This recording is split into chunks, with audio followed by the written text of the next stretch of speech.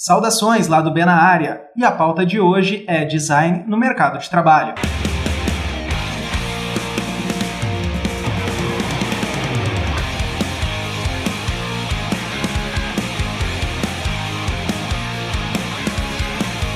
E hoje, diferente dos outros formatos, eu tenho apenas uma convidada com a gente, é a professora Manuela Thomas. Ela é professora do curso de design aqui da FADERGS e ela também é empresária. E a gente vai falar um pouco sobre isso. Tu é formada em design, fala um pouquinho de ti para quem não te conhece ainda. Tá bom. Eu sou a professora Manuela, alguns me chamam de Manu, a maioria, né? Eu sou formada em design com habilitação em design gráfico, porque eu costumo dizer que eu sou uma pessoa velha, né? Que eu me formei no design na época que a gente ainda estudava 5 semestres de design como um todo, e passados esses 5 semestres, então a gente escolhia a ênfase dentro de todas as áreas do design que a gente iria seguir. Então a minha ênfase é em design gráfico. Além disso, eu tenho mestrado em design também. E sou sócia de uma agência de publicidade. Então, eu dou aula no curso de design gráfico, mas eu dou aula no curso de publicidade também, porque apesar da minha formação ser essencialmente design, eu sempre trabalhei com publicidade. Então, eu me sinto capacitada para dar aula nesse curso pela minha vivência profissional e por sempre ter trabalhado com o design gráfico na criação publicitária, né? Então, acabam que as duas áreas se conversam muito, né? O profissional da publicidade, quando ele quer dar um foco na criação, ele vai ser um pouco de designer. E o designer gráfico, quando trabalhar para a publicidade, ele vai ser um pouco publicitário. Então, as áreas acabam se complementando, né? Falou na ênfase da área em design gráfico. Sim. Imagino que hoje o curso está um pouquinho diferente. Sim. Eu sei que a FADERGS, ela tem, em design, ela tem, eu acho que é gráfico, de interiores. Acho que são só os dois. E só os dois. Mas o que o mercado tem como um geral? Porque o gráfico acho que é o mais famoso, vamos colocar assim, é o que a pessoa mais procura, né? Mas, em geral, qual é a demanda maior? Então, eu sou do Vale dos Sinos, né? Então, a minha terra lá, ela é muito forte no setor coreiro calçadista. Sim. Então, quando eu entrei para a faculdade, que no caso o meu curso é bacharelado em design, eu sou bacharel em design aqui na FADERGS, diferente disso nós temos 2 tecnólogos, por isso que eles são mais específicos. E aí, então, tu estudava os 5 semestres e as ênfases que tinham disponíveis eram design ergonômico, que seria o design de produto, por exemplo, desenvolver objetos, desenhar mobiliário, cadeiras, utensílios domésticos, enfim, produtos em geral. Design de calçados, bolsas e acessórios, que a ver com a região. Que era algo bem forte na região e que tinha muita demanda. E, por fim, o design gráfico. Aí tu me diz, o design gráfico era o mais famoso. Na ocasião, o design gráfico era o que menos tinha formandos. O que mais tinha era calçados e acessórios ou ergonômico. Acabava que o gráfico não era tão procurado quando eu me formei. Atualmente não existe mais o curso nesse formato. Existem tecnólogos na universidade que eu me formei do design gráfico, design de interiores, como tem aqui, o bacharelado em design, mas sem ênfase alguma, e essa parte de calçados e acessórios acabou sendo abraçada pelo curso de moda, né? Então, acabou mudando um pouco a divisão dessa área de estudo. A gente acabou migrando, o pessoal que fazia cinema acabou migrando para produção multimídia. Provavelmente. Acho que na verdade, a grade curricular do ensino superior ela está se readaptando conforme as tecnologias e as coisas vão acontecendo. Tem o teu lado empresária, tem o teu lado professora. Então, acho que a primeira pergunta que eu queria fazer com relação a esses dois lados é: pensando em mercado de trabalho, o que é fundamental para aquele estudante que quer entrar no mercado? Ele espera terminar o curso dele, já vai procurando um estágio, o que ele tem que saber obrigatoriamente antes de entrar no estágio? Dá uma dica para esse cara que quer entrar no mercado agora. Pois é. Eu converso muito com os alunos sobre isso, né? E eu até compartilhei com eles esses tempos, assim, que vendo dos dois lados, tanto do lado como quem tá dando aula, para um time de alunos, assim, que na minha opinião, e não é babação de ovo, eu falo sinceramente, são muito talentosos, e o mercado, às vezes, não consegue absorver esses profissionais com a valorização que eles mereceriam, né? Mas eu noto no geral que o pessoal ele tá todo muito inseguro no sentido de que eu tenho que chegar no mercado de trabalho sabendo fazer tudo. E não é assim, né? Ninguém vai chegar em qualquer emprego sabendo fazer tudo o que aquela empresa quer que tu saiba fazer, até porque os processos de uma empresa para outra mudam. Então, tu tem que ter, sim, uma experiência. As empresas pedem experiência, daí os alunos me dizem, mas como é que eu vou ter experiência se ninguém me dá estágio? Tua experiência é a tua vivência acadêmica, né? Faz os teus trabalhos bem feitos, usa eles como um portfólio, desenvolve as tuas habilidades. Eu dou muitas disciplinas práticas, e aí eu fico provocando os alunos, né? Vocês precisam mexer, vocês precisam sair da zona de conforto de fazer só o que eu peço para vocês fazerem, porque o que vocês estão fazendo aqui agora é o portfólio de vocês, é o que vocês vão levar para o mercado e o que vai conquistar a vaga de emprego de vocês que vocês tanto querem. Então eu acho que tem que ter, assim, esse sentido proativo. Na faculdade, a gente não aprende a utilizar completamente softwares, né? Apesar das disciplinas práticas, a gente tem uma pincelada geral deles, a gente precisa se arriscar a se desenvolver e a sair sempre da zona de conforto, né? Porque quem trabalha com design gráfico, zona de conforto é algo que não existe. Eu, como professora, me vejo na obrigação de estar sempre me atualizando, aprendendo softwares novos para ensinar pro pessoal, porque está mudando o tempo todo, né? Eu estava observando um pouco isso, acho que o curso que eu faço é produção multimídia e eu vejo uma situação muito parecida na produção multimídia. O que a gente conversa muito é que a faculdade ela dá o feijão com arroz, ela dá a base, mas tem muito de autodidata ali, de tu buscar sozinho as soluções, né? Que o feijão com arroz não vai te dar. Imagina que o feijão com arroz deve ter um monte de gente que está fazendo, né? Eu acho que aquele diferencial tu vai ter que buscar sozinho. Eu não diria que é o feijão com arroz. Eu acho que na faculdade tu conhece o feijão, tu conhece o arroz, tu conhece a cenoura, tu conhece a beterraba, tu conhece um pouquinho de cada coisa. E aí tu vai, dentro desse leque de opções e disciplinas, tu vai daqui a pouco encontrar uma ou outra que são as áreas que tu mais te identifica. Porque dentro do design gráfico nós temos várias sub-áreas, né? Então, olha, eu sou uma profissional que trabalha com design gráfico, mas para publicidade. Então, vão ter estúdios específicos de produção de embalagem, vão ter pessoas que trabalham só com animação e assim uma série de coisas. Então na faculdade tu conhece um pouco de tudo, mas tu vai se aprofundar, obviamente, naquilo que tu tiver mais interesse e uma aptidão maior. Dentro de toda essa gama de opções que a gente tem do design, eu imagino que deve ter aquela que o mercado precisa mais, que é o que tem mais demanda, mas eu imagino que também deve ter aquela área que é uma ótima oportunidade que às vezes o pessoal não dá muita bola para ela, mas que tem muita oportunidade. Eu acho que não existe um caminho fácil, tá? Não existe uma área do design que tu vai querer seguir e essa área tem mais demanda e essa área que tu tem que focar. Eu acredito muito em tu focar naquela área que é a que tu tem maior competência e que tu se dá melhor. Porque aí tu vai fazer um trabalho que vai se diferenciar no mercado e para profissionais bons sempre vai ter espaço.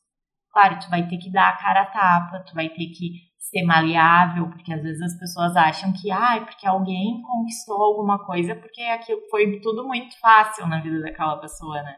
Eu digo pro pessoal, eu já fiz tanta entrevista de emprego e tomei tanto não, e aí tu vai até se acostumando, sabe? Tu começa, primeiro tu fica mal, tu acha que tu nunca vai conseguir nada, e aí tu vai se tornando um profissional mais maduro, e tu vê que os nãos, eles são muito importantes para te amadurecerem também. Então eu acho que não existe uma área, assim como não existe um curso que vai te fazer ganhar mais ou menos dinheiro, né? Tu pode fazer medicina, por exemplo, que é um curso que teoricamente dá muito dinheiro e tu não ser um bom profissional, e aí tu não vai ganhar muito dinheiro. Ou tu vai fazer um curso que não é tão conhecido, mas tu vai se destacar no mercado e vai fazer teu nome. Então é tudo relativo ao esforço que tu tá disposto a investir no teu objetivo. Falando em profissional, um grande profissional, um bom profissional, aquele que vai se destacar e vai ter trabalho, o pessoal às vezes confunde o bom, o grande profissional com aquele cara que domina o software, alguma coisa assim. Dentro do design, que tem tantas vertentes, tem o cara que trabalha na agência, tem o cara que trabalha em casa, faz o freela. Qual é a característica do grande profissional do design? Puxa, eu acho que o designer, ele tem que saber vestir outros pontos de vista. Porque por mais que a gente estude, por mais que a gente tenha um senso estético que a gente considera o melhor do mundo, que a gente acha que a gente sabe o que é o melhor para cada situação, a gente vai ter clientes e clientes sempre, né? Então, o nosso grande desafio é saber enxergar pelo olhar do outro. Empatia? Pode ser empatia, mas eu acho que vai um pouquinho além, porque como tu vai pegando, assim, algumas técnicas com os anos, assim, que tu vai exercendo a profissão, e tu vai começando a conseguir interpretar as coisas como se tu fosse outra pessoa. Então, a gente está sempre fazendo esse jogo de que muitas vezes não importa o que eu, Manuela, acho que é o mais bonito, né? Porque bonito é uma coisa que para mim pode ser bonito e para outra pessoa pode não ser. Mas sim, como eu vou aplicar o meu senso, como é que eu vou dizer, o meu senso teórico, estético, assim, mas de proporções e conhecimento que eu tenho de designer, mas dentro de um olhar e de uma vontade que não é a minha, né? Que é a do meu cliente. Então, esse exercício, essa maleabilidade é muito importante.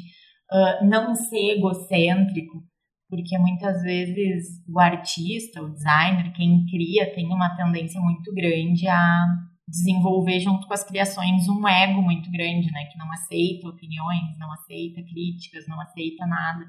E isso é muito importante, ter esse jogo de cintura para lidar com passar horas fazendo um projeto e chegar lá e ele não ser aprovado. E aí tu não vai jogar o projeto no lixo e virar as costas. Não, tu vai refazer. Né? Tu vai pensar que isso tudo faz parte do processo. Eu estava olhando, mandou para mim agora, alguns dias atrás, a apresentação da tua empresa. Uhum. Depois eu quero que tu fale um pouquinho da tua empresa para apresentar ela para o pessoal, caso quem não conhece, né? Uhum. E me chamou a atenção, olhando aquela apresentação, vou te dizer assim, eu imaginava que eu ia encontrar um material institucional super careta, super sério, falando da empresa, falando o que faz, aquela coisa toda. E o que eu encontrei de primeira foi uma tirada sobre terraplanismo. Então eu fiquei pensando, poxa, aquilo ali me quebrou as pernas de primeira, assim. Aí depois vai desenvolvendo e tu vê que a apresentação é super legal, super completa. E aí eu queria te perguntar o seguinte, como é que o criador, porque um designer ele é um criador. Sim. Como é que o criador, qual é o limite ali entre tu ser super sério, super institucional, falando entre aspas, em relação a, sabe, essa questão da liberdade de tu fazer uma brincadeira, de tu tirar o teu cliente, a pessoa que está recebendo aquilo da zona de conforto. Eu achei genial, mas, sei lá. Eu acho que tem casos e casos, né? Eu acho que o mercado da criação, a publicidade, né?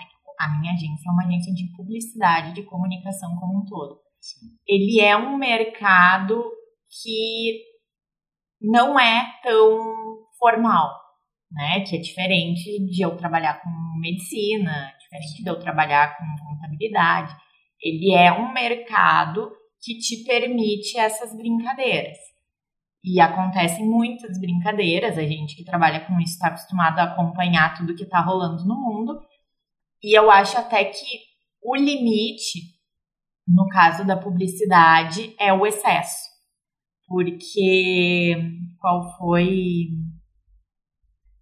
quando teve aquela situação?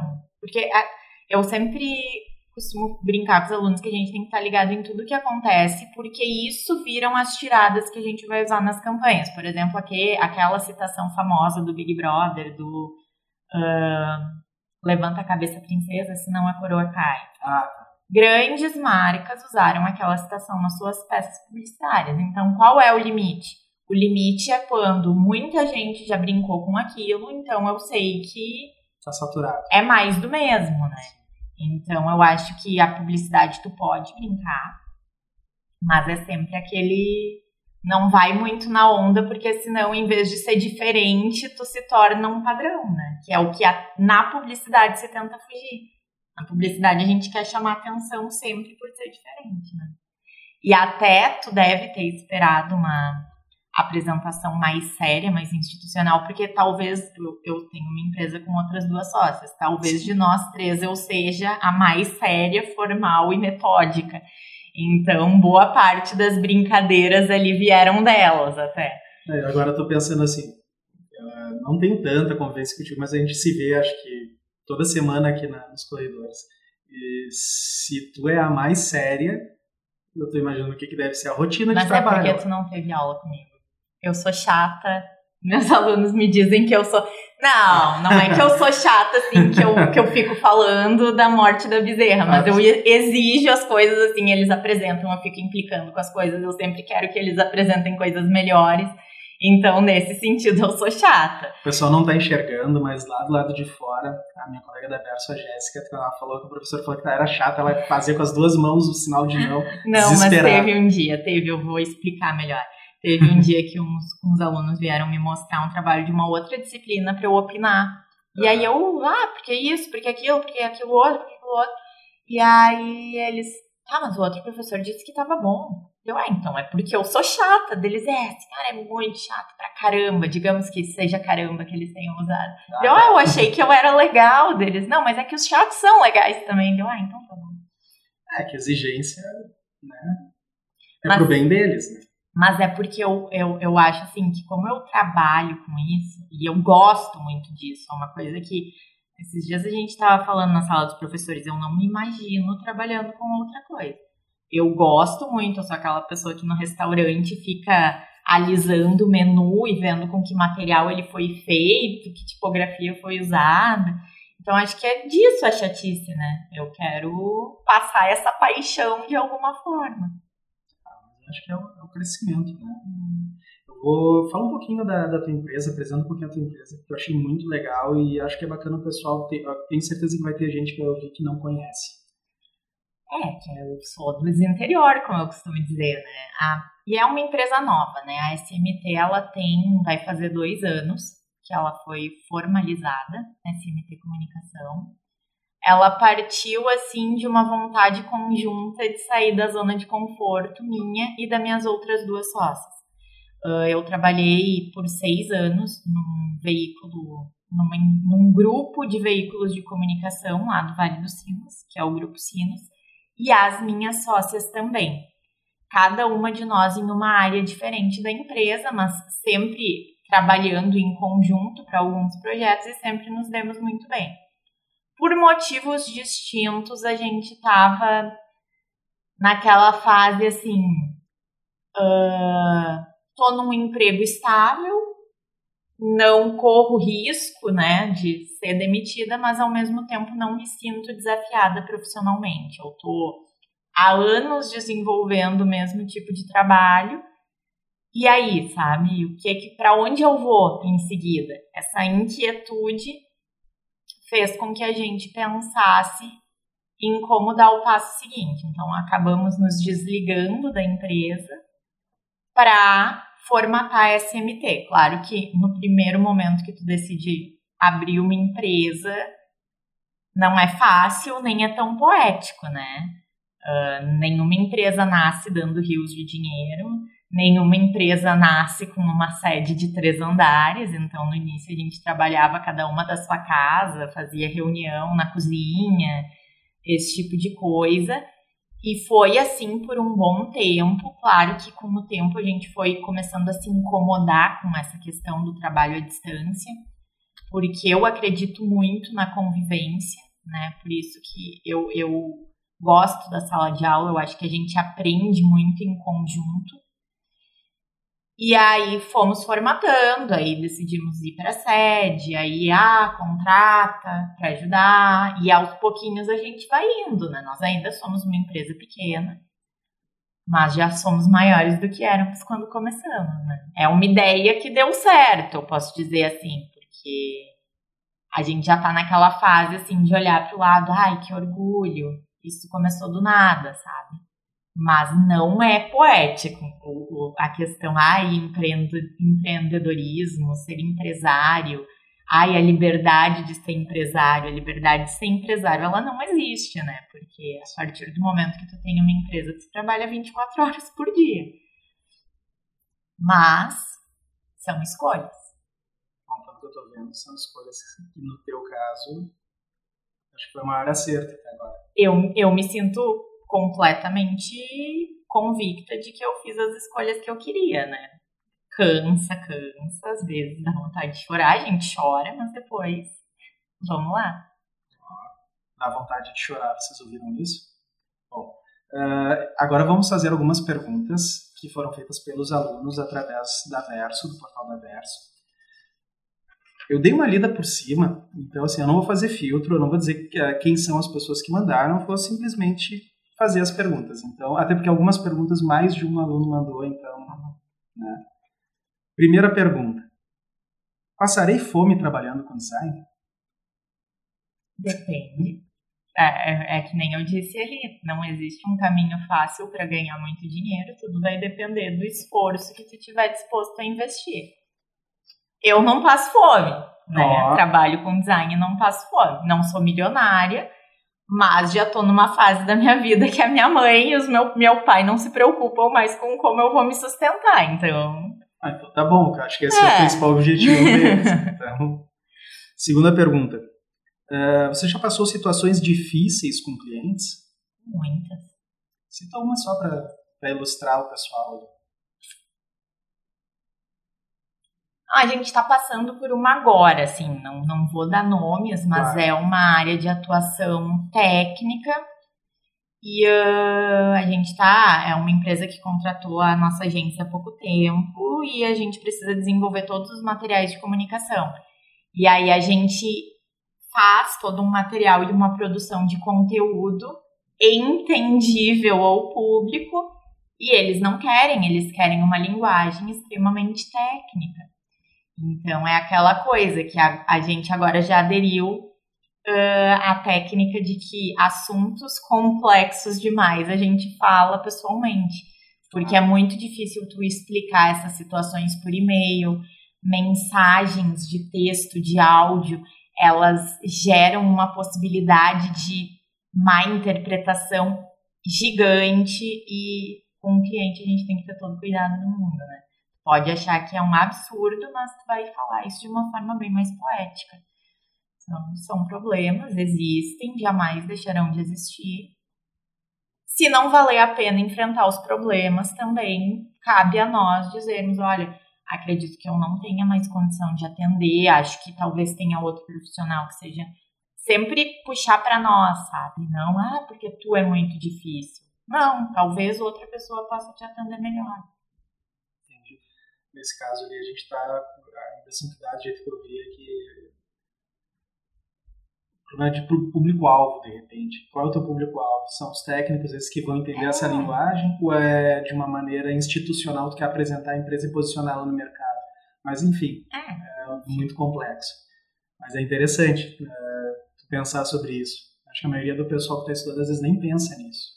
Não, mas tu tem que, né? É a mesma coisa quando eu vou dar aula de alguma coisa, eu digo para os alunos, às vezes é melhor eu dar aula e explicar um software que não seja um software que eu uso no meu dia a dia, porque se é um software do meu dia a dia, tem muitas coisas que para mim estão quase no modo automático e eu esqueço de explicar. Então é essa situação, assim, coisas que são muito do nosso dia a dia, pra gente são óbvias, mas pra outra pessoa não. Então esse exercício, assim, mas isso até é bem comunicação, é bem a parte de produção de conteúdo, até mais pros publicitários do que pros designers gráficos em si. Mas é uma preocupação que a gente tem que ter, de se colocar no lugar do outro sempre. Algumas perguntas que eu vi aqui eu já fiz, então vou pular essas perguntas. E falando em software, acabaste de citar, vou perguntar assim, é necessário demandar 100% o pacote Adobe para ser um bom design? Então, necessário não é, né, num primeiro momento. Eu acho que tu vai se adequar ao que for solicitado. Mas, pelo menos, o Illustrator e o Photoshop, eu acho que 90% das empresas que contratarem um designer gráfico vão solicitar. Illustrator, Photoshop é o mínimo. Tu souber a mais, já começa a ser diferencial no mercado. Porque o pacote Adobe, ele tem coisas que são diferentes de um para o outro, mas eles falam uma linguagem parecida. Então, tu tendo conhecimento em dois, os outros ali tu vai arranhar, vai ver um ou outro tutorial e tu deslancha. Mas que nem tem muita gente que é acostumada a trabalhar com Corel, né? Sim. Que é um software similar ao Illustrator, que é da Adobe. Eu comecei a trabalhar no Corel também e eu passei pela migração e foi difícil para mim. Mas é uma tendência de mercado, né? A gente precisa estar atento às tendências de mercado e a tendência é essa migração. Mais uma pergunta do pessoal. Qual a sua opinião sobre as pessoas que trabalham com design gráfico sem serem formadas na área? E eu vou emendar com uma segunda pergunta que tem a ver com isso. Você acha que a profissão de design gráfico deve ser regulamentada? Acho que uma completa. São duas perguntas bem difíceis de responder, porque tem gente que não é formada e muitas vezes não é formado por falta de oportunidade financeira, né? Então é muito difícil tu julgar aquela pessoa, e ela não é formada em design e daqui a pouco tem um puta talento, né? Aí falei palavrão. Tudo bem, não tem problema. E aí, como é que tu vai julgar? Poxa, acho que vale, como as empresas, eu acho que é importante que as empresas incentivem sempre os profissionais a estudarem, porque eu acho que o estudar, ele te coloca numa posição... Eu acho que tu amadurece quando tu estuda. Quanto mais tu estuda, tu se dá conta que menos tu sabe. E eu acho que quanto mais a gente se dá conta de que a gente sabe muito pouco, menos arrogante a gente é. E a arrogância é um dos principais defeitos que as pessoas têm hoje em dia no mercado de trabalho. Mas não acho que caiba a mim julgar uma pessoa por ela ser formada ou não. Claro que eu incentivo muito o estudo, acredito que o estudo é fantástico, ele abre horizontes, tu se torna uma pessoa até mais livre de julgamentos, porque tu se coloca em contato com várias realidades e, enfim, abre a mente. Em relação à regularização do design, é um assunto bem polêmico, porque uma profissão regulamentada, isso envolve questões de pisos salariais e tudo mais. E não necessariamente as empresas vão te contratar com aquele cargo, né? Então, enfim, é um assunto que dá muito pano para manga. Talvez seria interessante ser regulamentada no sentido de existir uma associação dos designers, um sindicato dos designers que lutassem pelos direitos do profissional, né? Que profissionais do design podem assinar projetos de identidade visual, enfim, mas é uma discussão que não é tão simples de se ter. Bom, e uma última pergunta, a gente não, porque eu acho que já deve ter estourado o tempo, pelo menos o pessoal está fazendo sinal aí da mesa pra gente, e que está ali também para o pessoal que vai entrar no mercado de trabalho, que está produzindo o seu primeiro portfólio. Uhum. O que é fundamental? O que não pode faltar no primeiro portfólio? Só uma pergunta fácil, né? Não, é que o que não é muito pode subjetivo, faltar, né? Mas perguntar... Não pode faltar trabalhos, né? Tem que ter... Eu acho que é importante tu mostrar a tua versatilidade, né? A gente tá num mundo muito digital, mas o impresso ainda existe e ele tem o seu papel fundamental. Então, mostrar versatilidade, que tu não é um profissional que sabe fazer só uma coisa. Eu falo para os alunos, mas isso já é uma linguagem um pouco técnica, aplicar as peças em mockups para dar um apelo visual mais interessante para o conjunto do portfólio. Mockup, no caso, é uma simulação 3D de como ficaria o produto com a arte aplicada. Que muitas vezes, se tu colocar uma arte planificada de um folder ou de alguma coisa, aquela arte não vai fazer sentido para quem não é da área. Então, aplicar em mockup ajuda bastante. Bom, pessoal, espero que tenham gostado, espero que seja útil. Se você tem algum trabalho e gostaria de divulgar ele ou ter um alcance maior de divulgação do teu trabalho, a Verso é um canal de comunicação dos alunos para os alunos. Então, tu pode mandar um e-mail para a gente, versoagex@gmail.com, diz que tu tem um trabalho, que tu quer apresentar esse trabalho para todo mundo e a gente vai lançar esse trabalho nas redes sociais da Verso. Vou mandar um abraço pro pessoal. Um abraço para todo mundo e dizer que desculpa se eu falei alguma bobagem. Tô tentando ajudar de alguma forma. O pessoal te adora. Eu vi uma postagem tua ou de alguém onde a senhora vai ser professora homenageada dos formandos, né? Já que a gente tá aqui, vamos fazer essa última pergunta. Como é que é a sensação? Já tinha sido professora homenageada antes? Não, porque eu entrei na FADERGS semestre passado, né? Esse é meu segundo semestre na FADERGS, então... E é uma questão assim que não... Só um pouquinho, né? Eu não sou homenageada de qualquer pessoa. Eu sou homenageada no primeiro formando do design gráfico da FADERGS. Então, tipo, eu tô muito boba. Eu fiquei toda boba no dia. É um negócio que ainda nem caiu a ficha direito, mas tô muito feliz. E surpresa também, né? Porque quando eu comecei, claro, a gente fica inseguro e eu tinha muito medo que daqui a pouco... eu não conseguisse contribuir para as pessoas de alguma forma e ter a sensação de que eu realmente estou contribuindo de alguma forma é muito bom.